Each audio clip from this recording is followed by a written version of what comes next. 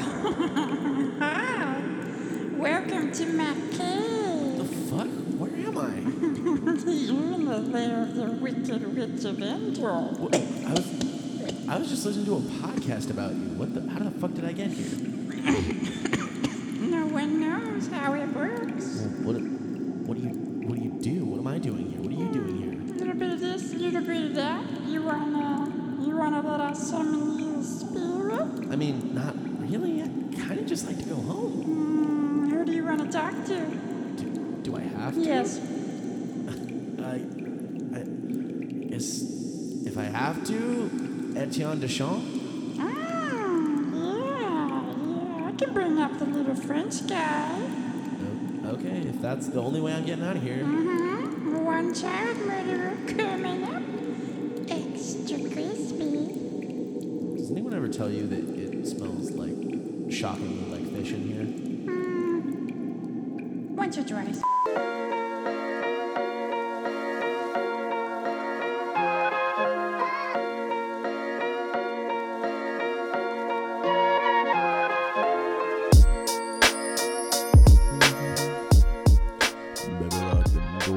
Turn the lights down low.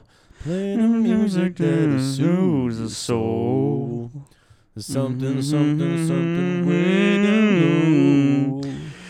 Just to be your man. And bang your cousin. How you doing, Ian? Feel like my brain is broken. I've been editing a lot. Would it make you feel better to talk about a child murderer? Yeah, probably. Okay. Well, I got good news for you. What's that? Well, I've been researching a child murderer for the last 9 days. So. Just like for fun? Yeah. I'm a method actor, so. I murdered a child for this episode. Well, I wouldn't say that. I would say that I read a lot of books and stuff. I wouldn't say that I went that far. You visualized it. You have to. Yeah. You have to enter the mind of the killer. Right. Criminal minds. And I even killed a child to do it. Not a child, I guess a cow. Not a cow, a cat. I have no idea what you just said. Anyway, welcome back to A Little Sassy, A Little Disturbed. I am Ian. With me, as always, my best friend and co-host, Derek. Hey, how's it going? We're not actually best friends. We just play them on TV. We actually do not hang out outside of this. That's actually true. We don't. Mm-hmm. Yeah. Sorry about all the ums and the throat clears and the weird noises I make. I've never actually been on a podcast before. I've never even done comedy in the local comedy scene. He's neurotic as fuck, so he just constantly has to be doing something with his mouth or throat. He's hyper aware of his own existence, so he's constantly feeling himself swallow. He's aware his tongue is in his mouth, the rate of his breathing, his pulse. I was homeschooled. Yeah. And I was telling you earlier, I've done a lot of research on a child rapist and murderer this week. So at first I wanted to die, but then I wanted to die even more as I read about how much of a little bitch he was. So Right. It was kind of rough. I think it goes without saying that there does need to be a content warning for this episode on murder and sexual assault. First one. Because it is... We made it, buddy.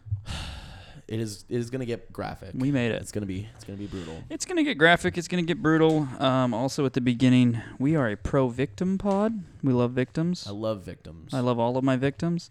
No, that's not going to work. Okay. All right. Well, today we're going to be covering Dr. Etienne Deschamps. Dr. Etienne Deschamps was a child murderer in New Orleans in the late 19th century. My main source for today, let's just get this out of the way because I'll forget. My main source today was a book called The Strange Case of Dr. Etienne Deschamps, Murder in the New Orleans French Quarter by Christopher Pena. Okay. A good book. Check it out. For the most. No, well... If you like that kind of thing. It's okay. It's fine. Most of it is the trials. Right. Right. That's it's also okay. I want to not to completely sandbag what you were talking about, but it's worth noting this is not a true crime episode. We're just talking. We're not doing true crime. No, this is history. Yeah, it's history. It was over 100 years ago. It's herstory. Baby, lock the door. Okay, so Dr. Etienne Deschamps And I use the term doctor lightly because we're not actually entirely sure he was a real doctor, but you know what are real doctors anyway? He just put Dr. period in front of his office door. Anybody can do it. Yeah. I think it's legit. I trust you. Like a chiropractor. Sure. Yeah. Exactly like a chiropractor. Yeah. Or a naturopath. Yeah. Homeopath. What did you just call me? You combine naturalist and homeopath. You said naturopath. Well, maybe that's a thing. We'll look into it. I think we just invented a new Stacia? job. Stacia? Can you look that up? Stacia! What are you doing? Put the cat toy down. She's just got this big rubber fish in her mouth, and she's sitting on the couch like that's just like a normal thing to do. Gen Z should never have happened. All right, well. I'm so mad. Well, it's okay. She's already ruined this episode. Let's do this. Don't let her do this. Don't let another woman derail your life. All right? Dr. Etienne Deschamps was a dentist and a mesmerist who operated in the city of New Orleans in the late 19th century. He was also a treasure hunter, obsessed with using magnetism to find a lost treasure. Did he believe in dowsing? Do you know? What's dowsing? Dowsing is when you take dowsing rods or typically a willow branches and use it to you can use it to find water. You can use it to find gems. It's not real. It doesn't work. Oh, it's not. It's just what crazy people like. Yeah. You're using the natural magnetic You had fields. someone in mind there, it looked like. You were going to say someone's name. No. Okay. Well, anyway. It's not dowsing, but I mean, once you read this, probably. Okay. Right? So, anyway. He was also a treasure hunter. Did I already read that? Yeah. Okay. This obsession with lost treasure ostensibly led to the tragic death of a 12-year-old girl. Right, but I mean, if this was in the 1800s, kids were just dropping dead left and right anyways, so... I know that it sort of sounds like a joke, but as I was reading this book, the author would constantly be like, yeah, and then this guy, he had like 7 kids and 2 survived. Like all the time. Yeah, it was just a thing. Okay. Yeah, if it got cold that winter, it was just like you lost a kid. Whoops. There goes another one. Yeah, there goes Johnny. Toss him out with the recycle. Put him in the compost bin. Mary! Next year, when the vegetables taste oh so divine, you can thank little Johnny. All right. Well, is that funny? I think so. Okay. Well, let's get into it. Etienne Deschamps was born in Rennes. Probably Rennes. Fair, France. Rennes. Yeah, let's go with that. Okay.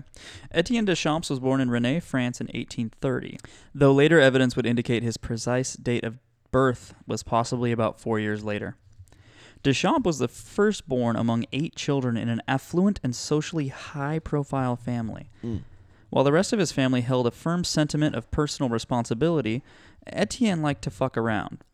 He did not share his family's ideologies, and he believed that he deserved a life of luxury with little to no work simply due to the fact that his family was rich. This carefree, selfish attitude generated a rift between him and the rest of his family by the time he was a teenager. That is not a face, mother. In fact, his family members characterized him as possessing a, quote, roving and vagabond disposition. Not all who wander are lost. I was going to have you read that in regular voice, but that's amazing. That's right. Not all who launder are lost, or whatever. The rift between Etienne and his family forced him to a crossroads by the early 1850s, where it appeared his family had basically kicked him out. So he did what every good disenfranchised white boy does. Form a chemical dependency and blame all his problems on poor people. He joined the military, but I can see how those are basically the same thing. Yeah. Etienne was around 22 years old when he joined the French army, and he actually ended up fighting in the Crimean War, a relatively short conflict from 1853 to 1865 between the empires of Russia and the combined forces of the Ottoman Empire, France, Britain, and the Kingdom of Sardinia. I don't like sardines. Okay, well, from now on, we'll just refer to them all as the Allies for short, so you don't have to hear that again. Is that okay? Just like us. We're allies. That's true. Ruth Conda forever. Ruth Conda forever, little sassy, little stirp, #1 allies. We've said this. Everybody's saying it. Nobody's a bigger ally than us. Now, we don't know a lot about Etienne's military service except for what he personally told reporters during his later imprisonment in New Orleans. Apparently, though, according to him, during the siege of the Crimean, the Crimean capital of Sevastopol, a Russian soldier stabbed Etienne with a bayonet, and he was only saved when another French soldier shot his assailant. Pretty cool stuff. Love that. Love it for him. Allies. Upon the conclusion of the Crimean War in 1856, Deschamps returned to France, but the black sheep, as his family called him, still just didn't fit in. I like to think of him a little bit like a French Chris Farley in Black Sheep with David Spade. Yeah. It's like, Living sucker, bitch out 400 chickens and fuck that big ol'. I'm taking him back to Nevada where he's wanted for banging horses. I've actually never seen Black Sheep. Oh, well, it seems like you have, because you just quoted it. So, With his family not wanting him around and nothing left for him in France, Deschamps left his home country for the Crescent city of New Orleans. For the Crescent City, New Orleans, Louisiana. Now, we here at Little Sassy, Little Disturbed always want to tell you the truth. And our little jokes. Right. But I'm going to try and be as accurate as possible with Etienne Deschamps' background because the details can be admittedly a little hazy. Basically, we're not entirely sure when Deschamps arrived in New Orleans. Most likely it was either following the end of the Crimean War, or it's possible that he moved to New Orleans before the war and went back in France in order to fight and then returned to New Orleans. It doesn't really fucking matter, Okay, honestly. That's fair. Regardless of when he arrived in New Orleans, Deschamps made his living there through a combination of dentistry and the dubious field of animal magnetism, otherwise referred to as mesmerism. The French are just so dumb that they thought that they could turn animals into magnets. Like, is that what that is? I mean, if that's a joke, it's pretty close to being true. But not just the French. We'll cover it a little bit. I mean, the French are really stupid. I'm not going to go into that. All right. Okay. They're pretty artsy. Yeah. But artists are stupid, so I may have an agreement here. Artiste. Artiste. Sacré bleu. Okay. Let's get into mesmerism a little bit. We have to. We do. It was named after the 18th century Viennese physician Franz Anton Mesmer, who tinkered in hypnosis and hypnotherapy in his free time. Though he was not the first to utilize hypnosis or transitory states as medical treatments because this practice dated back to ancient peoples. However, he may very well have been responsible for introducing this alternative medicine, which is not real medicine, Right. in Europe, particularly as treatment for ailments of the mind. Mm-hmm. The simplest way to break it down is that Mesmer basically believed that Newton's 3 basic laws applied to the human body. Essentially, he thought he could use magnets to break up the gravitational tides that were causing negative symptoms. Like, he would just, like, rub a magnet along their body and hope that they felt better? Yes. Yes. Well, I mean, I guess that isn't as bad as what every other doctor was doing at the time with, like, leeches and opium and laxatives and cocaine. Yeah, I mean, out with the bad and with the good, Fucking magnets. How do they work? I have no idea. Magnets, bitch. Is that Steve-O? Yeah, I did. Oh, bro, you're back. Okay. As an example of his animal magnetism at work, there was a time when one of his female patients came in with a toothache and a earache. Hear it. I mean, that's... Yeah. Like her ears hurt. Yeah. You know. It hurt when I hear. It hurt when I hear. They gonna learn good? Go to school? Go to school? All right. Well, she had a toothache and an earache, which was followed by delirium, rage, vomiting, and swooning, and I just call that women. Boom. Comedy. That's funny. We're allies. Amen, brother. Mesmer used a magnet to disrupt, as he saw it, this gravitational tide in her body that was causing these adverse symptoms. Basically, he, like Ian said earlier, he just ran a magnet along her body and employed a series of gestures and touches that he referred to as the mesmeric pass. Yeah, he gave people the mesmeric pass the way that Edison gave us the N-word pass that one time. That's true. We keep it locked up. Very safe. It's in our safe. Yep. Edison, don't worry about it, buddy. We're not going to use that wrongly or in an improper manner. Everybody gets one. Emergencies only. Mesmer suggested to the female patient that the fluids flowing through her body were responsible for her condition and that through only his actions he could drain away the negative energy. He basically used the magnetic instruments as props and just used like his power of persuasion, right? Mm-hmm. Like he was just telling them that they're better. Yeah. Mesmer knew that the magnet didn't actually directly contribute to the cure, but it was a really necessary part for his practice. It served to transfer his positive animal magnetism to his patients whose liquid levels or fluid levels or whatever had somehow been depleted inside their bodies. And it's important to note that his power of suggestion was the real key to his success. It's a fact that seemed to elude even him. Like he thought that he was actually curing them, but in reality, if the patient believed it would help, it did help. So like a literal placebo effect. like a literal placebo. And through this, modern-day hypnosis and hypnotic suggestion was born unbeknownst to even Mesmer. Right. Yeah. No, that makes sense. I mean, there is a lot of, like, that's what, like, psychic surgery is. Have you ever heard of psychic surgery? Go on. Essentially, you get placed into a trance, right? I don't say the T. Rance? LGBTQ. What does the trans community have to do with this? But no, and then essentially what because it's done by magicians, basically. Can't trust them. And they're like holding animal organs like chicken gizzards and like cow livers and shit like that. Voodoo? Yeah, basically. And then what they do is they pretend to stick their hand in patients and like pull organs out and stuff, and then they're like at the end of them they pull them out of the trance, and then they hold up the pan full of organs and they're like, "You're cured," and then that person dies because they didn't actually do anything. Yeah, they still have cancer. Yeah, exactly. Yeah, their appendix still bursts. Psychic surgery is actually fascinating as far as how it like started, because now it's done by magicians as like a proof of how good they are at palming and using sleight of hand, and it's like basically to like point out the fallacies of it. But it was legitimately used in not legitimately. It was legitimately used by con artists to fuck people out of their money. Maybe we should cover psychic surgery. Yeah, it'd be interesting. Well, that's pretty much the idea. I think it's just a performance. Now, the first documented time that we have of Etienne Deschamps utilizing his animal magnetism occurred in 1853 when a stage actress, Eleanor Sage, was shot in the face by an incel stalker named Jules Betford, who then shot himself in the head. In fact, apparently Betford's brains were splattered across the floor when the police got there. I love Catcher in the Rye. I'm going to kill John Lennon. Sage, however, was lucky, and Betford's bullet had entered through one cheek and exited out the other, leaving her disfigured but alive. This attempted murder-suicide occurred in November of 1853, and just a few months after that, in March of 1854, Deschamps began running a series of advertisements in the Daily Picayune. Would you say Picayune? Probably.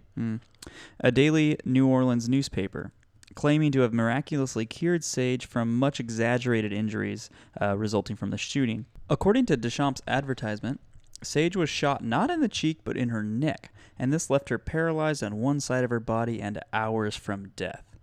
Fortunately for Sage, however, Deschamps showed up and quickly applied homeopathy and magnetic clairvoyance. The ad actually ended with the following: It was no miracle, but the mere aiding of the efforts of nature instead of opposing them.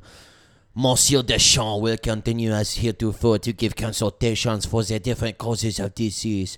Each person as wishes to be initiated into his system can find him at his office, number 571 Royal Street, every day from 4 to 6 o'clock in the evening. Wait, he's only open for a fucking hour? It's a tight window.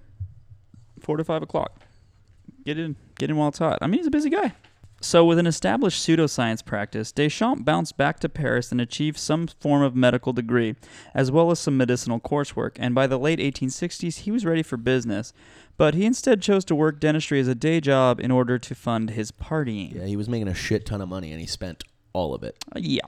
His life caught up with him, and either his family troubles or, according to him, his involvement in some sort of political turmoil, he once again fled from France to New Orleans in late 1868. While he had apparently arrived penniless, he was living in the city and working as a successful dentist by 1870, so pretty quick turnaround there.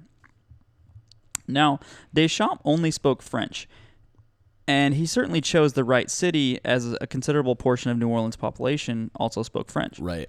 After earning a considerable amount of wealth through dentistry, and perhaps with the help of Daddy's money back home... Or Père. Père's money. Paris money. Deschamps began to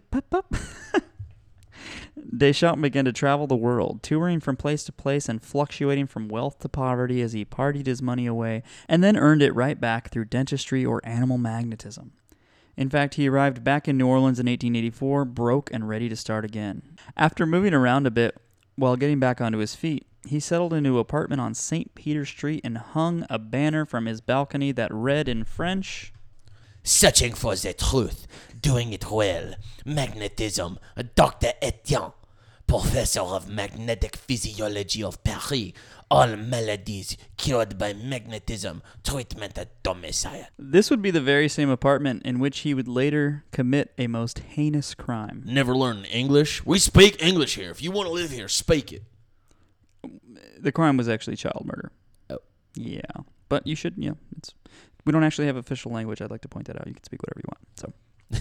So. At this time, Deschamps would begin to use aliases more often than not. Some of them included Dr. Eugene Etienne and Dr. Eugene Dayon. So the first one there is just him using his first name as his last name and adding Eugene. Right. Very clever guy. What a guy. What a guy. Who would have thought? I thought he was going to be real smart. While there's no recorded reasoning behind his use of aliases, I think it's safe to assume he had defrauded someone or perhaps left a trail of unsatisfied customers. Naturally. Well, he lived in a poor neighborhood, and considering that his fee was small, it is safe to assume that he relied on quantity over quality, which usually leaves you with a lot of unsatisfied customers. Yep, just like us. Baby, that's what we're searching for. Hell yeah. Speaking of quantity, patreon.com/LSLD. $3 a month. That's Please. all it takes. We can't feed our starving children. Yeah. The So- raccoons aren't selling that well. No one's purchasing my stuffed raccoons. So Deschamps continued doing his own research and using it to perform hack medical procedures on the gullible poor and throwing the pigskin for the packers. He turned to dentistry when he needed a little bit of extra cash. At this time, chloroform had risen in the ranks of the anesthetic popularity contest and had become the chief agent used in putting patients to sleep. Now, before chloroform, there were 3 primary anesthesia choices. Do you want to guess what they are, Ian? Alcohol? Mm-hmm. Cocaine. Mm-hmm. Nope. That's not a... Why would that knock you out? It numbs. That's true. But, yeah, okay. Keep going. Giant Opium? Heroin? heroin, Opium? yeah. Giant cartoon hammer. Giant cartoon. An anvil falling from the sky going...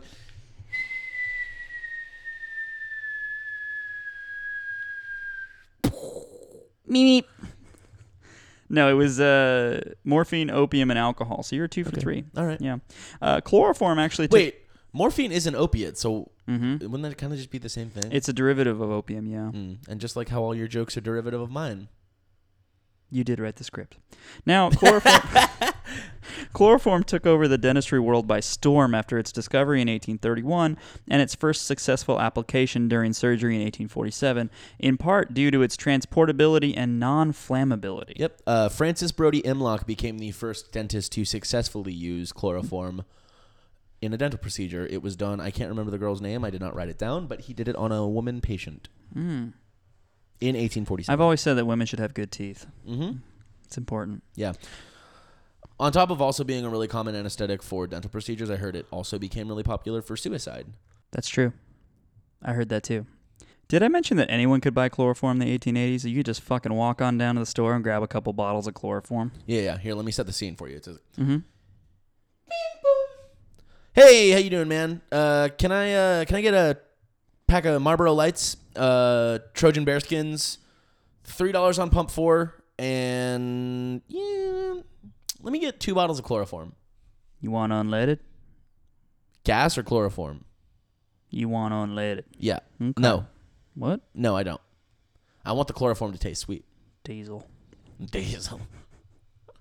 Oh boy, Alberto. I don't know why that's what gas station employees sound like. Okay. Yes, it was cheap and readily available at your local store. Also, as a dentist, it wasn't suspicious at all for Etienne Deschamps to regularly acquire chloroform for use in his practice and for other means later on. So basically to summarize at this time, as far as we knew, he was operating a successful dentistry practice while on the side dabbling in animal magnetism and began combining hypnotism with the use of chloroform. I actually made myself cry on purpose. Why? Because it was funny and now I can't stop What was funny? crying. There's something in my eye. It's allergy season. Yeah, it's called donuts and Pork rinds. It should be noted that whether or not Deschamps truly believed in the effects of animal magnetism and hypnosis, or if he willingly deceived his patients to achieve results, is not readily discernible, much like Alex Jones, I think. What I meant when I said that those children didn't actually get mowed down was that they did, but they weren't actually, like, not getting mowed down. It was a joke. Oh, very good, Mr. I was Jones. kidding. That's protected. Yeah. Yeah, it's parody law. Parody, yeah. Okay. At any rate. Yeah. In his free time, this self-proclaimed surgeon-dentist still enjoyed traveling, but he now remained closer to New Orleans and spent a lot of time in the various bayous and exploring the numerous islands and inlets that make up the southernmost portion of Louisiana.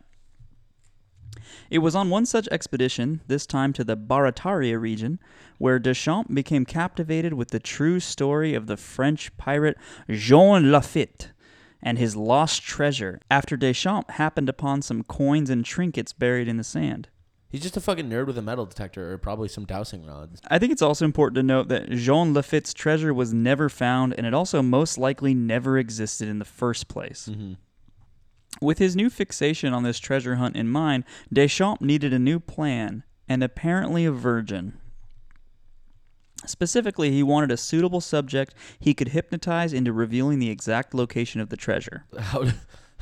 How does a random person know where a non-existent treasure is? Okay, I actually, to be honest, I have no fucking idea. I looked and I couldn't find any reason why he would believe this, and part of me is inclined to think he just made it up to justify murdering a 12-year-old girl. Yeah, I mean, honestly, crazy people who are really, really narcissistic and self-assured will probably find any way to impose their will on anyone. So I don't think it really matters why he thought that. He just did it. Maybe by hypnotizing them, he thought he was like opening a temporary physical portal for the ghost of Jean Lafitte to communicate. You know what I mean? Like he's like allowing... Like channeling the spirit. Yeah, channeling the spirit from the void or some bullshit. Yeah. Regardless of the details of Deschamps' screwball plan, he soon found his suitable subject in the young Juliette Deitch in the autumn of 1887. Juliette had moved to New Orleans from France with her father Jules, her sister Lawrence, and her grandmother just a few months before the family met Deschamps. Jules' wife, the girl's mother, had died about 6 years prior to this, and he moved them across the Atlantic for a fresh start. Jules was actually a carpenter who barely made enough money to provide for his family. Sounds like if he would have enrolled in Hustlers University, maybe he could have afforded to provide for them better and drive a Bugatti. Yeah, not only do you take care of your family, but you also have a sweet-ass ride on top of that. Alpha. Yeah. Alfa Romero, even. If he wanted. You know, maybe pick up cabinetry on the side. Yeah. Cabinetry. Fuck. Like Deschamps, Jules and his daughters barely spoke any English, and it must have been a pleasant surprise for them to meet Deschamps in a French restaurant shortly after Jules and his family arrived in America. Yeah, it seemed at first like it was going to be like a really lucky thing. That they were like, oh my God, we met someone who's also from France and only speaks French. But it actually quickly went south on them and turned into a fucking nightmare. Yeah. The two Frenchmen quickly became good friends, though, and no doubt in part due to Deschamps' willingness to help the struggling Jules out financially when he needed it. Now, it's not hard to look back retrospectively at this sort of thing and see it as deliberately manipulative, you know what I mean? Like, the kind of monster Deschamps truly was, of course, he offered, you know, the struggling man whose daughter he was trying to kidnap, he offered him money, like, to help him out, right? Yeah. He's making himself invaluable. Yeah, exactly, yeah. Deschamps would show up at the Deitch household regularly and regale the family with stories from back across the pond in France. He would also treat the grandmother's various aches and pains with magnetism, and treat is in air quotes there, I think. As their friendship grew, so did Jules' trust of Deschamps, and he soon allowed the Frenchman to be alone with his daughters. In fact, he thought nothing of it. By the end of 1888's summer, Etienne Deschamps was calling upon the two girls each day after school. When they didn't have school, he was taking them for walks about the city, as well as the neighboring countryside. In fact, the trio was seen together so often that many New Orleans residents assumed Deschamps was the girls' father, always buying them toys and treats. That's literal grooming. That's literally grooming. As this strange relationship continued, Deschamps began taking the two girls up to his apartment. This was witnessed by neighbors who told Jules Deitch that they didn't think this seemed right, but Jules trusted Deschamps so much that he simply brushed it off. One of the sources I was reading for this said Deschamps went out of his way to kiss both girls goodbye when he left the Deitch household until the point where the father thought Juliet was just too old to do so. I like that there is a window where it's like totally cool to kiss a little girl, even when you're not related to her, and it's only gross or creepy when she's a little too old for that. Too old to kiss, yeah. Yeah, I hate it. I mean, I understand that kissing goodbye is a European thing.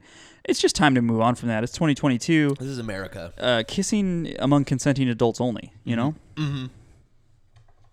We're allies. Consent is cool. According to those that knew her, Juliet was actually considered, quote, backwards intellectually, but very pretty with dark brown hair and about 5 feet tall. So what exactly does backwards intellectually mean? In the 1800s? Yeah. She was just slightly dumber than the dumb people. I feel like everyone back then was probably backwards intellectually. That's what I mean. Especially in the South. Well, they weren't winning any Pulitzers. Okay, fair. In August of 1888, Deschamps convinced Jules to let him borrow Juliet and hypnotize her into telling him where Jean Lafitte's treasure was buried. Bonjour, Jules. How's it going? Bonjour, Deschamps. I am poor and a little dumb. Ah, parfait. Say, I was going to ask you, may I borrow your 12-year-old daughter? Juliet? Whatever for, my dear, trusted, and not creepy at all friend? Ah, I'm glad you have asked this. You see, I am searching for pirate treasure. Pirate treasure? Oui, shut up, Jules, and let me finish. Oh, pardon. As I say, I'm looking for the pirate treasure, the lost booty of Jean Lafitte. And I need your 12-year-old daughter to help me find it because she is pure of heart, you know, a virgin. You will use her like metal detector? In a way, my dear Jules, in a way. But, my friend, nothing nefarious or creepy though, right? No, of course not. Why would you even say this? No, pardon.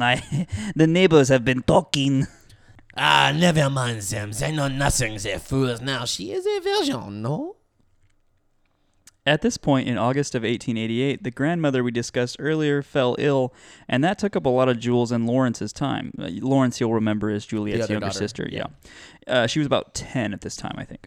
Young Juliet began visiting Deschamps alone.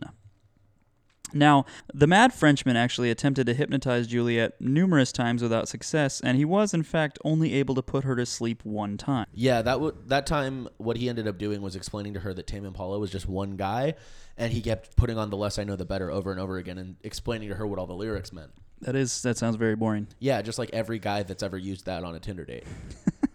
Failing to achieve the desired hypnotic effect with Juliet, Deschamps transferred his hypnotism efforts to Jules. Though I'm not sure how that makes sense because I thought the whole idea was that Juliet was pure in body and mind because she was a virgin, and obviously her dad's not a virgin. Right. Is this guy just out to hypnotize this entire fucking family? They should have just called him Television. Get it? Because he's hypnotizing an entire family in the United States of America? Wake up, sheeple! Finding no success with either Deitch using his traditional hypnosis, Deschamps turned to what the strange case of Dr. Etienne Deschamps called his final solution. Well, he's French, not German, so... So he began using chloroform to render Juliet unconscious, ostensibly still with the goal of her revealing the pirate treasure. Again, it is never made clear by the Frenchman how this mysterious ritual process worked. He's just trying to cover up the fact that he wants to molest this kid. Unfortunately, I think you're right. In fact, similar to what we discussed earlier, we will never know if Deschamps actually believed he could use magnetism and hypnosis to find buried treasure, or if he was simply a fucking evil, devious child molester. Now, I believe it is a good time for those trigger warning flags to go up. Yeah, this is where the episode becomes no longer sassy, just disturbed. It is going to get pretty fucked up now, so This is your fair warning. Turn back now. Deschamps claimed until his death that up until that point, his relationship with Juliet, again a 12-year-old girl, was not sexual, simply business, meaning treasure hunting, I guess. An important note, the following information I'm going to convey is all from Deschamps, so it's almost certainly bullshit, right? Around this time, Deschamps took a short business trip to Houma, Louisiana. What do you think that is, Houma? Houma! Probably. Okay. Houma, Louisiana, which is about an hour from New Orleans. And upon his return, he says he just knew something was different about Juliet. Again, a 12-year-old girl. She probably got her period. It's worse. Oh, no. During one of those normal hypnotic sessions, something was just not right, and Deschamps pressed Juliet to tell him what was the matter. Now, apparently Juliet told him that while he was away, she had lost her virginity to a neighborhood boy her age, making her no longer a virgin and thus no longer a pure vessel for treasure hunting, I suppose. Since she was no longer a virgin, Deschamps decided in his sick little mind that it was now okay to pursue this girl himself. Yikes. Yikes. According to him, again, the last 3 paragraphs, this isn't the book, the author saying it, it's not us saying it, this is literally his opinion, okay? According to him, he began to take liberties with her, and the child never took exception. So at the very bare minimum, he's definitely a statutory rapist. Ian, ask me what the age of consent was within the state of Louisiana in 1888. You're about to tell me something really fucking depressing, aren't you? 12 years old. Fuck. The age of consent in Louisiana in 1888 was 12 years It's old. a real libertarian paradise over there. Oh. In fact, at this time, the age of consent in every state was either 10 or 12, with the exception of Delaware, where it was 7 years old. What the fuck is happening in Delaware? Libertarian heaven, and certainly nothing good. So we know that Deschamps was now committing sexual acts with a 12-year-old girl and still attempting to use her to find hidden pirate treasure. Apparently, some of these acts were witnessed by the younger sister, Lawrence, but understandably, she was too young to quite understand the gravity of the situation. What's the age gap between Lawrence and Juliet? Do you 2 remember? years. 2 years. Lawrence was 10. So she's 10. Yeah, literally, she's probably just thinking that he's. Yeah, I don't even know what. Well, it's a man that's trusted by their father, Right? And he also you have to remember we have I think 2 months leading up to this of his scientific experiments with them, Right. Where he's like, we'll get into like what he does to them with magnetism and trying to hypnotize them and shit. Right. So maybe she thinks it's just part of that. I'm They're assuming. playing doctor. No, literally, yeah. He's a fucking doctor, yeah. Yeah. On Tuesday, January 29th, the Deitch girls accompanied Deschamps to his apartment for apparently another session of treasure hunting hypnosis. In reality, he had the sisters take off their clothing, lay in his bed, and drink chloroform. Jesus Christ. I told you it doesn't get any better. In fact, from here on out, it's all bad, by the way. Not looking forward to it. Well, this is what we got ourselves into here. When the younger Lawrence awoke, she had a terrible upset stomach, and she found that she had vomited all over herself. According to Lawrence, this is the first time that Deschamps had offered them both chloroform. In the past, he had magnetized both girls with or without the presence of their father, Jules, and I know that he'd magnetized their father a bunch of times as well and tried to hypnotize him. Now, the magnetism ritual included him passing his hands, a mirror, or a metal rod in front of their faces, and he referred to this as a magnetizing disc. A metal rod isn't exactly a disc, though, is it? No. But I don't think that much of the things he does make very much sense. Did they even have magnets in the old times? How do they work? He also owned a beautiful piece of wood with a chunk of magnetic steel in the middle of it. Unfortunately, the girls never told their father of that day's events, which we would later find out was because Deschamps told them not to. Yeah, that's just like step 1 in the pedophile handbook is be like, you can't tell your dad about this, okay? Yeah. He'll be mad at you. Some tropes are there for a reason. Yeah. So, yeah, and it is probably pretty common, but if the girls had told their father, the next day's tragedy could have been averted. Yeah, it's not even really victim blaming, just because kids really shouldn't have to go through that shit. No, we're all in on the Deschamps being a piece of shit. It's not the kid's fault. Yeah. We're full tilt. They're fucking kids. Because of Lawrence's lingering feeling of illness from the previous day's poisoning, the girls did not attend school the following day on January 30th. In fact, Deschamps showed up to the Deitch home at around 1 in the afternoon and declared he was taking the girls for a walk. Their father was even home at the time, and he acquiesced. Rather than taking the girls for the walk that he promised, Deschamps took them back to his apartment where the events of the previous day would transpire again. However, this time the ending would shock the entire city of New Orleans. Now, upon arrival at the apartment, Deschamps realized he needed more firewood as it was a cold January day. He then left the girls alone and retrieved some, but he quickly returned.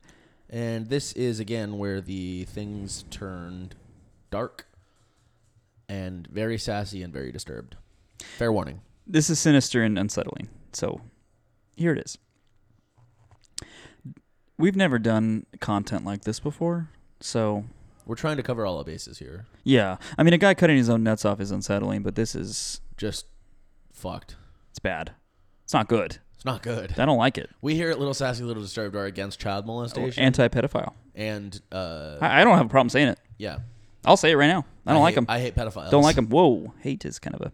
All right. Fuck, this is going to be rough. Deschamps told both of the girls to get undressed, and he asked Juliet to lie down on the bed. Lawrence stood or sat off to the side of the room, and most of the story that we now have is from her perspective.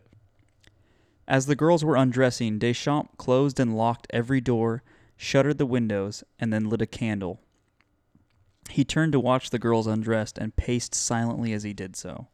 Juliet neatly placed her clothes onto a nearby chair and laid on her back on the bed. Deschamps then undressed himself and lay next to Juliet on the bed with an open bottle of chloroform. Lawrence recalled Deschamps whispering something to Juliet that she couldn't quite hear, and then he said aloud that he intended to magnetize Juliet using the chloroform's vapors.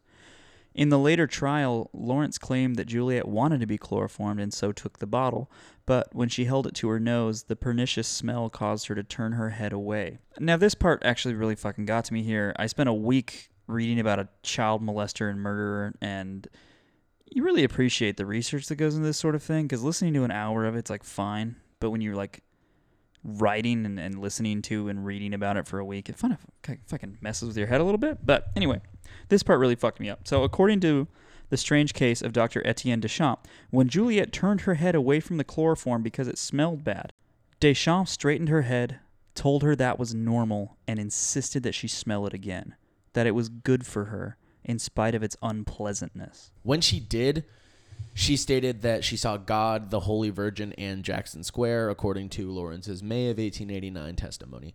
But during Deschamps' retrial, Lawrence claimed that her sister saw the church, God, angels, and Jackson Square. Why she had a vision of Jackson Square in the French Quarter is anyone's guess. She probably meant that she saw the visions in Jackson Square, but either way, as Lawrence recalled, Deschamps replied that it was good. So he's poisoning a little girl, and as she's hallucinating, he's like, yeah. Good job. Yeah, this is good. You're No, doing it's great. working. Yeah. No, it's good. Perfect. It's good. Great. Awesome. Great. Great. Just close your eyes. Close your eyes. Juliet listened to Deschamps and continued to inhale the drug through her nose and mouth, which was Deschamps' idea, as he is assumed inhaling through both would have a greater effect. Well, he was a doctor. However, Juliet still remained conscious, or at least semi-conscious. Deschamps then got out of the bed, grabbed a handkerchief with his initials on it, and soaked it with the remaining chloroform. He walked back over to Juliet and placed the handkerchief over her nose and mouth. And once he did this, Juliet turned her head and closed her eyes, and she would never open them again. Yeah, he caused this 12-year-old girl to overdose on chloroform and essentially was doing it under the guise of finding long-lost pirate treasure. Yeah. So, God, that sentence is insane. Yeah. It sounds like a manifesto. Yeah. Like, I will find the... Oh, that's a bad... Okay. I will find the pirate treasure by turning this girl into a victim of sexual assault. I don't know about that plan, Chachi. That's funny. Chachi. Is that French? Again, our only witness to this horrible event was the victim's sister, Lawrence, and of course Deschamps, but I think we can sort of gloss over whatever he said. Now, Lawrence said that as soon as Deschamps realized that Juliet was no longer moving, he got out of bed, fell to his knees, and loudly demanded that God let him die. so it's just that scene from Whitest Kids where Zach and his family are just screaming, "Kill us, God! Kill us!" God, please, kill us. Well, his next move was to leave Lawrence with the dead body of her older sister while he went to the store to get some more fucking chloroform, and he locked the door behind him. So I think it's a safe thing to say that Lawrence didn't know that her sister was dead yet. Yeah, I think she just thought she was asleep like the day before. Yeah. I'm not sure. Obviously, the doctor knew. I'm assuming he checked her vitals. Right. Or something, because he's like, oh, she's unconscious. Good. Right. And then he checked, and he was like, oh, fuck, kill me, God. Yeah. God, kill me. I was under the impression, with overdosing on chloroform, I was under the impression that it was a gradual thing and not something that could happen so quickly. Is it just because... Well, you're right. You are correct. But I'm guessing that because he had rudimentary ways of checking the pulse, that it could lower the pulse to below his physical detection. Because from what I read about chloroform was that it leads to cardiorhythmia, and in doing, like, they called it, I actually wrote it down. Hang on. They called it... Oh, he took notes. He did. He didn't do the reading, but somebody read it to him. He said the F slur. It was cardiac arrhythmia, and they referred to it as sudden sniffer's death. So... I mean, heart failure, basically. Why is it called sniffer's death? Because it's from huffing chloroform. Oh, okay. Yeah, I don't think the sister knew she was dead. Yeah. So Deschamps instructed Lawrence to sit on the bed next to Juliet's body and ingest the fucking vial of chloroform that he had previously given her. So he was like, one's not enough. Well, no witnesses. He's going 2 for 2. However, whether because of the illness after the previous day's exposure to chloroform or because of what she had just seen it do to her sister, Lawrence thankfully did not follow Deschamps' instructions, and she did not ingest the chloroform. So Deschamps bought more chloroform from a different store this time, so not to raise suspicions. Real clever guy. And then he returned with it.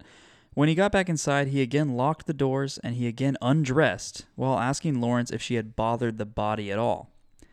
Any guesses on what Deschamps does next, Ian? I really don't. I don't wanna. You don't want to guess? My head's just going to the most morbid possibility. Like, he's either gonna molest the dead body or he's gonna try to fucking molest Lawrence. Nope. Neither? Nope. Is it worse? He soaked another handkerchief in chloroform and placed it over Juliet's mouth and nose after removing the old one. The fucker doubled down? Yeah, if she wasn't already dead, as we talked about earlier, maybe she was still alive, but this definitely killed her. Yeah, it probably looked really bad during his trial when his lawyer was like... no, it was an the first one was... Well, no, they were both accidents, but... He tripped and fell, and the handkerchief landed on her nose and mouth. He tripped and fell and walked out of his got dressed and walked out of his apartment. He fell all the way down the stairs and all the way to the drugstore. He fell up to the counter, and oh my God. As he was screaming, chloroform, and then, yeah, it's just not good. Yeah, it's a real tough sell to get that first-degree murder, or not, I guess it wouldn't be first-degree, it'd probably be second or third. It's premeditated, yeah. Well, he didn't try to kill her. It's probably third. No, they pushed premeditated. That's what I'm saying. Oh, they did? Okay, yeah. Well, either way, it probably was a really hard sell to get that changed. Well, premeditated would be manslaughter or girl slaughter. I mean, before you could get that, but it's premeditated if he goes back to the store to get more and brings it back to put it on. Yeah, okay. Right. So he doubled down. And at this point, Lawrence was sure something was wrong, and she begged to be allowed to return home. Instead of answering the little girl, Deschamps got out of bed, still nude, and began to root around in one of his trunks for personal letters and papers, which he then burned. Oh, so he's like guilty. He's definitely not innocent. Getting rid of the evidence. Whatever it was, yeah, we'll never know. Yeah. He then took a bundle of his dentistry tools and handed them to Lawrence and told her to bring them to her father. At this point, Lawrence frantically began to get dressed, and Deschamps even helped her to put her shoes on. Wait, she was naked the whole time? Yeah, they all were. Yeah. Once Lawrence was dressed, Deschamps shoved the heavy bundle of dentistry equipment into her arms, pushed her out the door, and locked it behind her. If you recall, Deschamps had picked up the girls around 1 p.m. Now at 4 p.m., a crying Lawrence arrived home, yelling to her father that Deschamps was going to kill himself and that her sister Juliet would not wake up. Obviously, a panicking Jules started for Deschamps' residence immediately. Yeah, Jules found the front door was still locked upon his arrival and was banging on it in a frenzy, causing the neighbor, Charles Serra, who was essentially an off-duty cop, he came out to see what was going on.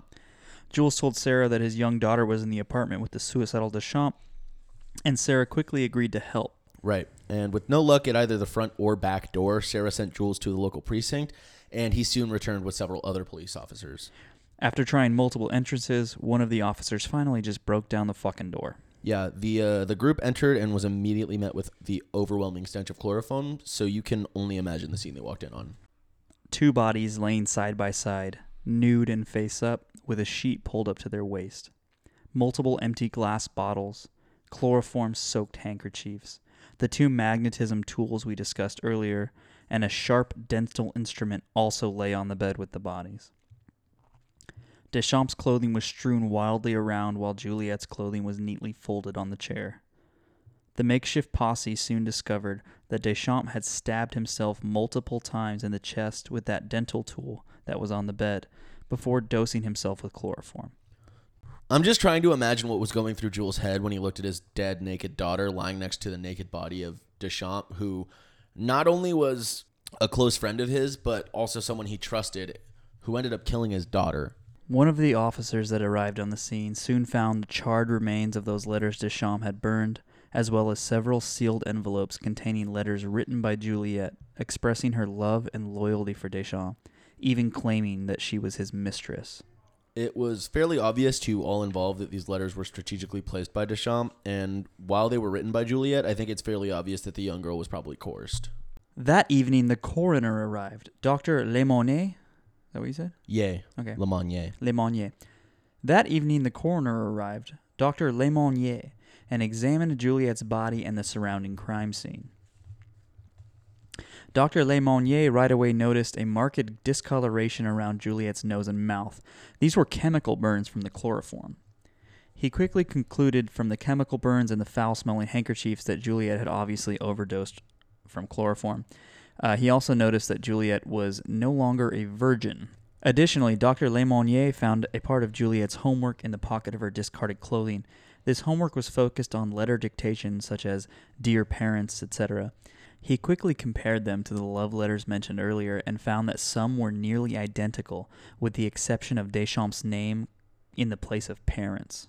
Oh, so he was definitely, like, getting her to... He had a girl who was, I think, in special ed classes do her homework but include his name. Yeah. Yeah. It's pretty fucking diabolical when you get down to it. Yeah, Yeah. it's rough. When the coroner left the scene, he charged an officer Delonde to stay overnight with the body and note when rigor mortis set in so that the doctor could determine a more precise time of death. Based on Delon's observations, Dr. Lemonnier declared the time of death between 2:30 and 4:30 p.m. Yeah, he originally had it at 4:30 based on the rigor mortis, and then he moved it back a little bit after they had more information on the events. Yeah. Mm-hmm. So, upon the arrival of his still naked, unconscious body to the hospital, Etienne Deschamps was administered a vomit-producing emetic, and the doctor present was able to discern undigested chloroform among the upchucked contents of his stomach. When he woke up, Etienne was told of Juliet's death, and to the news, he acted surprised, and then he insisted he meant to kill himself before he was saved. I know it's kind of late to note this, but he's also I think he's 60 years old at this time. Oh, wow. So he's like a very old. Yeah, he's 58 or 60. Yeah. We don't actually ever know his real death, his real Date of age. birth. Yeah, because he gave 2 different stories. One of them was a census that came around years earlier, and he answered differently than when he answered reporters. But he also, to the doctors when he was revived, he hazily described his relationship with Juliet as friendly at first and then more than that. Something I found really interesting here is that when police attempted to transfer Deschamps from the hospital to jail, the supposedly suicidal Frenchman freaked out on them about his chest hurting and the possibility of getting his feet wet, which couldn't possibly be good for his already damaged health. Yeah, the police found this interesting as well, and they asked Deschamps if he didn't still want to die, to which he replied, No. no. As if we needed another example of Deschamps' deplorable character, during his first jail interview, he told a reporter that he had failed in his magnetism mission because Juliet was no longer pure in mind and body, that is, she was no longer a virgin. He intentionally degraded the deceased girl's character by claiming that Juliet had wanted to commit suicide because she had failed him by no longer being a virgin, and he agreed to commit the act together with her. In this pathetic fantasy he was painting, they disrobed, drank the chloroform together, and laid down to die as forbidden lovers. Yeah, I mean, when he saw that she had died but he hadn't yet, he proceeded to stab himself in the chest and lay back down. Yeah, real Romeo and Juliet situation here. It's romantic. Yeah, if you're sick. I'm a real sick puppy. Fuck. While Deschamps spun lies in jail, the community came together to fully fund Juliet's untimely burial in New Orleans' St. Louis Cemetery No. 2. Above ground. Yeah, actually, that's true, above ground. And interestingly enough, I have actually walked through that very cemetery when I visited New Orleans. Unfortunately, Juliet was buried in an unmarked grave, so I can't say for sure that I saw it specifically. But yeah, a bummer. from that cemetery, you can see the freeway above some of the graves and also a giant lotto sign, like a billboard for the fucking lotto. What a wonderful way to honor the dead. Tell them it's the ugly house, the one that you can see the KFC through the front window. Deschamps recovered from his self-inflicted wounds in the infirmary of the Orleans Parish Prison for 3 days before he was moved to Gen Pop. But within 24 hours of his transfer, he once again made an attempt at suicide. This one was even more pathetic than the last one. Basically, he climbed on top of a water closet about 7 feet off the ground and claimed he was going to throw himself to the ground. I'm going to kill myself. Hey, Deschamps. Gonna need you to come down from there. I will be coming down, but I will be coming down head first, mon frère. Yeah, come on, man. I don't even think that's gonna kill you. I mean, it's not very far up there. It's just not. It's 7 feet. You're gonna be okay. Who is the doctor here? Well, I don't think that either of us are doctors, to be honest with you. I mean, you don't have a medical degree. I killed a little girl. I think I'm perfectly capable of killing myself. We have a confession. No. I mean, I'm... Sacre bleu! It was an accident. Oh, God. All right. Well, meanwhile, Dr. Lemonnier? Lemonade? Dr. Lemonnier? Dr. Lemonnaise. What is it? Lemonnier. Meanwhile, Dr. Lemonnier had performed an autopsy on Juliet's corpse and made some pretty interesting discoveries. Here is another content warning. Again, if at some point you did not heed our warning about how graphic this was going to be, this is now your warning. And this is the worst one. Yeah, this is like autopsy, very graphic, body horror, like gore, murder. Yeah. It's like watching The Patriot. If you don't want to hear this, back off. Go listen to listen to my brother and me. I don't know what to tell you. Go give your phone back to mom. Give the Ezra Klein show a listen. I don't know what to tell you. This American Life. The doctor determined that Juliet had died quickly as there was undigested food still in her stomach. There was also no chloroform in her stomach, so she had inhaled all of it. The doctor also found, quote, Juliet's genitals were bathed with a profuse, viscid, and milky white fluid similar to that of semen, the result of a recent copulation. With this, the doctor determined that not only had Deschamps killed the young Juliet, but he had also copulated with her post-mortem. What? He fornicated with the cadaver. What? He fucked the dead body. Oh, gross. I mean, I was kind of right. You were right earlier, yeah. Not happy about Still it. gross. Yeah. You don't want to be right. No. The doctor continued the unfortunate revelations by saying, quote, the anus is dilated, admitting easily the introduction of the first joint of the index finger, and funnel-shaped. In a word, the symptoms are characteristic of sodomy. Wait, so did the doctor stick his finger up a dead girl's ass? Yeah. The doctors, to them, we are simply cars whose engine they are checking out under the hood. Overpaid me magicians. We're not real people. Of course, these autopsy discoveries did not help Deschamps, and in fact made it seemingly more obvious that he had murdered the poor girl. I do declare. From the beginning, Deschamps pled not guilty and was very insistent on being appointed an attorney who spoke French, which is understandable considering his very limited English. Your Honor, the prosecution does not understand this problem. I am just a simple Southern lawyer, and I cannot for the life of me figure out why we are making exceptions for this fucking creep. Queep. It is sweltering in this courtroom. I do declare I have a touch of the vapors, and we will not be forced to listen to the devil's language. That is French. I say, listen here. This courtroom is a... He fucked that little girl, Your Honor. Maybe only when she was dead. We gotta move on. Deschamps, in fact, turned down multiple appointed attorneys, though it seemed like this was just a stall tactic or even a way to paint himself as insane, and this became one of his prominent defenses later on in the trial process.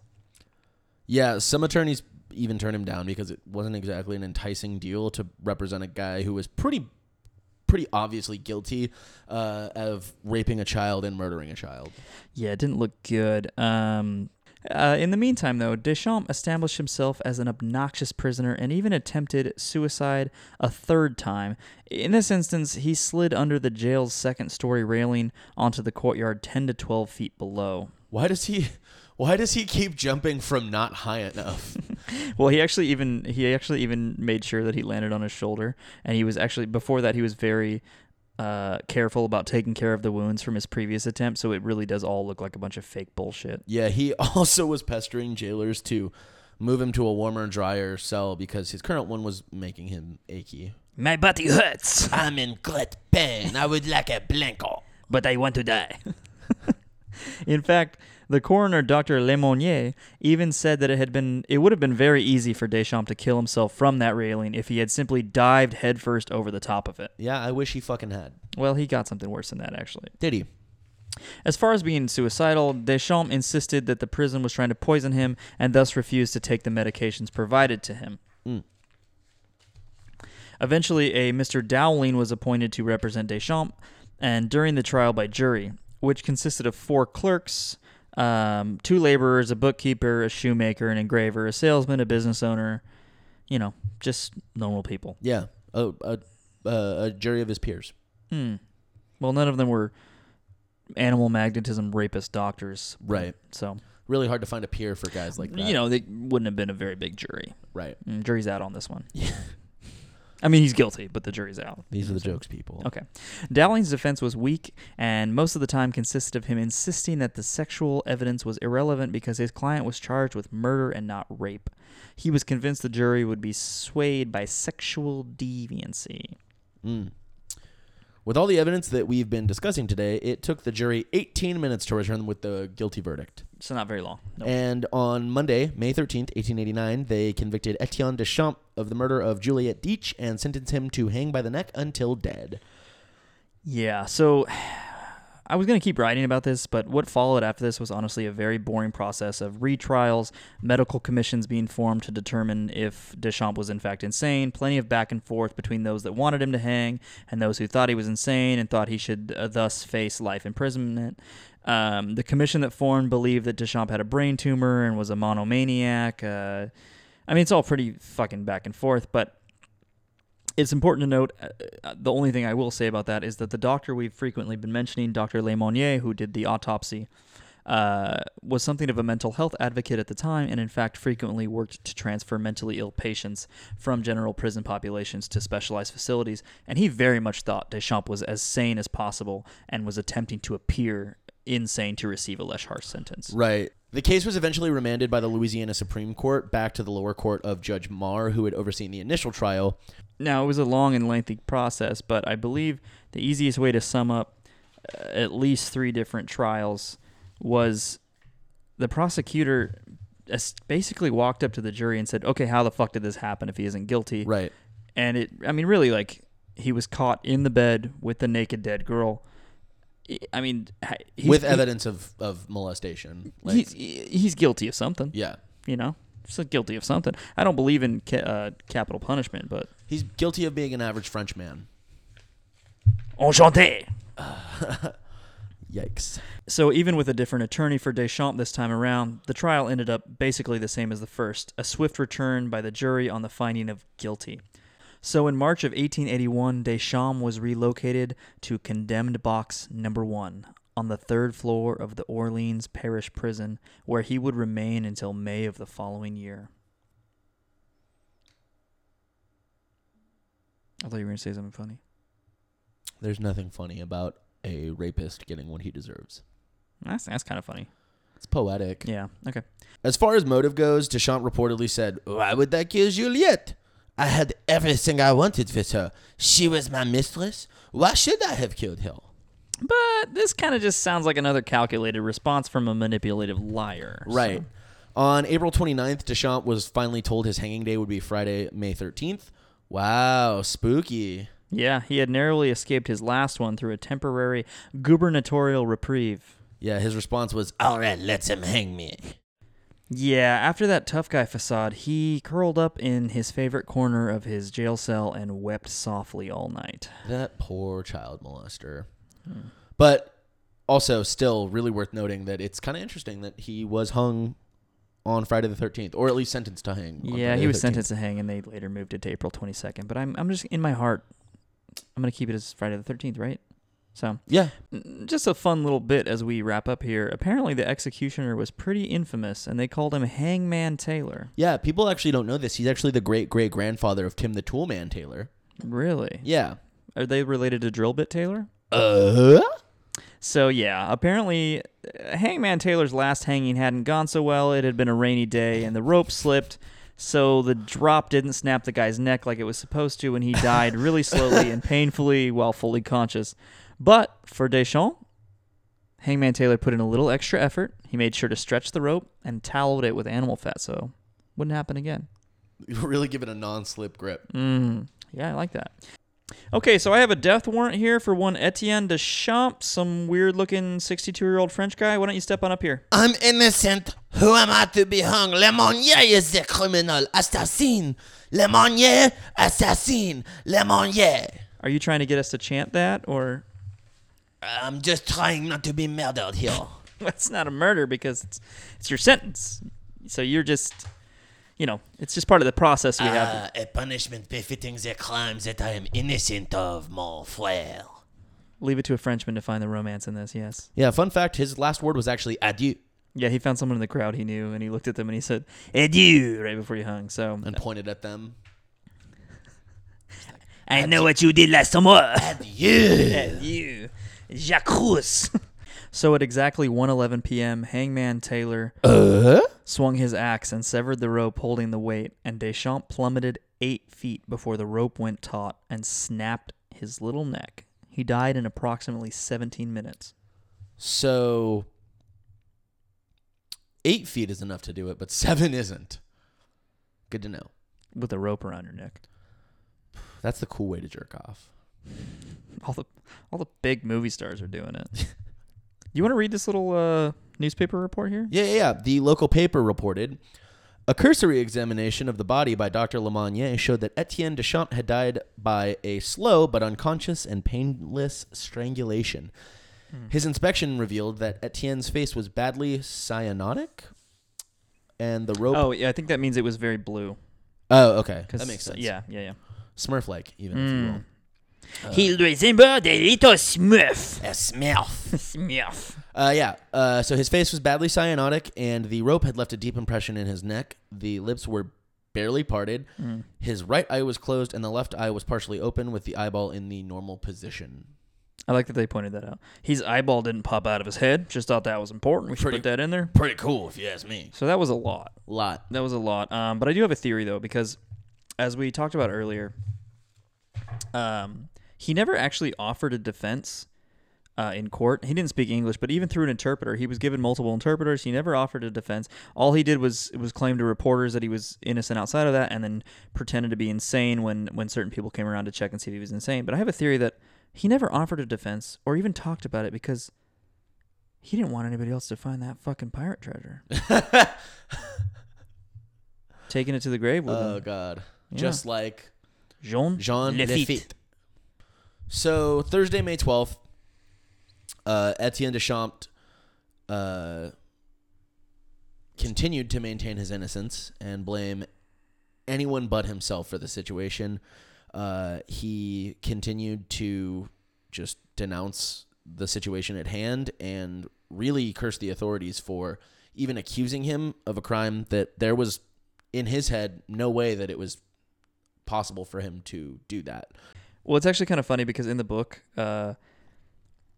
it states that according to Deschamps, the evidence clearly showed that Juliet had died from inhalation of chloroform administered by a person who had minimal knowledge of its application. So he literally was like, I do not know what I am doing. It's not my fault. I'm just a funny little guy. I have no idea how to use chloroform. Mais non. Ça Like, va. I just love that they pointed out, like, someone of minimal knowledge. Like, he's like, I don't know. I just bought this drug at the store and I gave it to a little girl and here we are. They were like, Etienne, how much knowledge of chloroform do you have? And he said, comme ci, comme ça. And they were like, so 2 vials then? And 10 on pump 2? Deux. Ah, very good. 2 vials et 10 en pompe 2. So, how do you feel about the first and hopefully the last child murder, child molestation, and necrophilia episode? This is as close to true crime as I'm ever interested in getting. Yeah, that's as far as we're going. Yeah. Yeah. There were some ups. There were some downs. There was some pirate treasure. Was there? The real pirate treasure was the girls we. No, I did. I mean, I had fun for about a third of. I had fun for about a third of the research. It was real and it was good but it was not real good. Yeah, it was real. Yeah, it was all. Yeah, Jesus Christ, man, I don't know. It was kind of. Next week we're gonna do something fun. If we get to $1,000 a month on Patreon, we will donate 10% of the first month to a children's charity that prevents kids or helps kids that have been molested. A non-raping charity. Right, exactly. So, we'll check. We'll ask. If we get to $10,000 a month on Patreon, we will find a pedophile on neighborhoodwatchdog.com and beat the shit out of him live We'll waterboard on him. Twitch. We'll waterboard him right after I prove that I'll be fine. We'll show that Ian's better than any pedophile By being fine from waterboarding. But the pedophile surely will succumb to his injuries. I'm just going to hold my breath. If you give us $3 a month, we'll kill a pedophile. If 100 people give us $3 a month, we will kill a pedophile. I'll fucking use big brother neighborhoodwatch.com like a fucking roulette. I'll just like spin that bad boy. For legal reasons, this is a joke. It's a parody. This is parody. Parody law. Like Alex Jones Mm-hmm. and Tucker Not Carlson. like that. Nope. It's satire. It's satire. Satire. We're not going to kill anybody. Why are you winking at me? You started it. You Did went I? first. No, I didn't. We're not going to kill anybody. Oh, God. Stop winking. Are we going to kill somebody? Satire. Satire. We're not going to do that, though. No. That's bad. You're still winking. No one can see So you. are but you. I'm not. I have something in my eye. I wouldn't murder. It's allergy season. Anyways, It's Alex Jones season. follow us on Twitter Mm-hmm. What's the at Twitter? LSLD Pod. Very nice. Give us money on Patreon Mm-hmm. at patreon.com/LSLD. Mm-hmm. Can't believe we got it. Mm-hmm. Follow Derek at I Bash My Bros. Mm. Follow Ian at LSLD Ian. Yeah, so follow us on there. Send us requests for content. I mean, I have tons of stuff. I don't need your help, but like if there's something you want to hear about, that you want the 2 funniest white guys on the planet to talk to you about, there's not even a rubber band on it. Not yet. Okay. I don't know where it went. Are you winking at me? No. And please don't kill yourselves. Unless you're Etienne Deschamps And then or a that's child fine. molester. Then you should. Then Kill yourself. we won't have to parody you. Yeah. Stop winking. I'm not. You are. No, you I'm pretty are. sure you are. Did you? All right. As above, so below me. As above, so below me. Enchanté.